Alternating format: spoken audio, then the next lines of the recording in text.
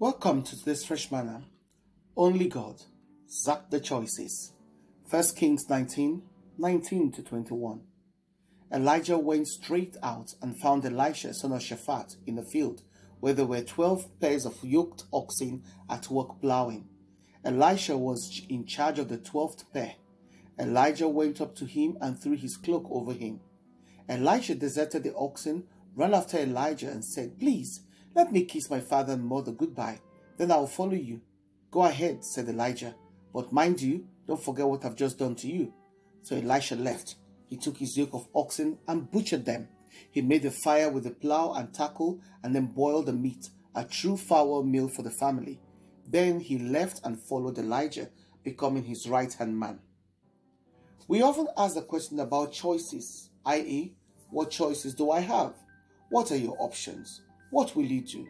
Have you got other plans? Some people make plans B for their original plan and still have contingency plans in case of failure. Even believers seem to be making contingency plans if God's plans don't work. But Proverbs 19:21 says God directs our plans. The freedom of free will to make our own choices is particularly important in life, as we all make choices that affect us daily. But no matter what those choices are, they create a future, because every choice we make will either set us to succeed or fail, blessed or cursed. Some people have plans from A to Z, and some will try everything until they decide which is more profitable to them, if you see Job 34:4. Choices. A to Z choices. We've got to learn to make and stick to the right and wise choice and zap, forget, ignore, and cancel every other plan when we deal with the Father.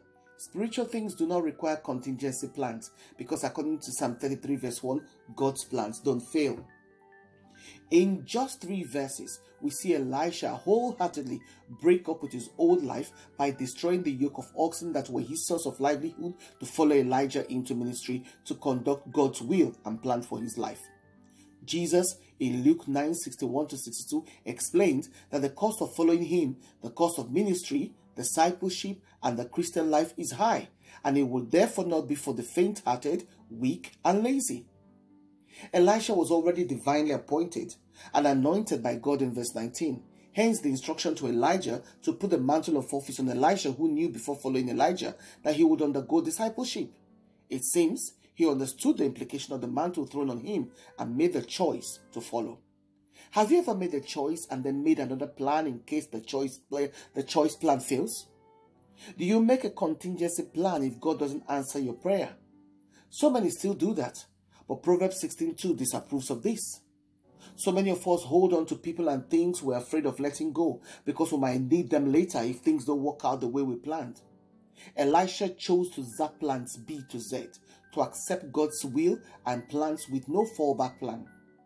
Would you burn down, give away, or break up all you've worked for to follow God's vision for your life and destiny? Imagine if God says to you, give away all your money, millions, and live daily depending on him for everything. Would you? Elisha did not only slaughter the oxen, but break up the yoke for firewood to cook the meat, which he served to his family as a symbol of goodbye. When they see him next, he will be a prophet Elisha. No room to return to, no family business to carry on with. Elisha demonstrated what Jesus said in Matthew 19:29, that there is 100-fold reward for living things to follow him. Are you willing to forgo all your choices and plans and make the choice to follow Jesus, including giving up on all those things? Make the choice and zap all the other plans. Forget plans B to Z. Embrace God's plan A, ultimate plan. Prayer. Father, thank you for being the master planner.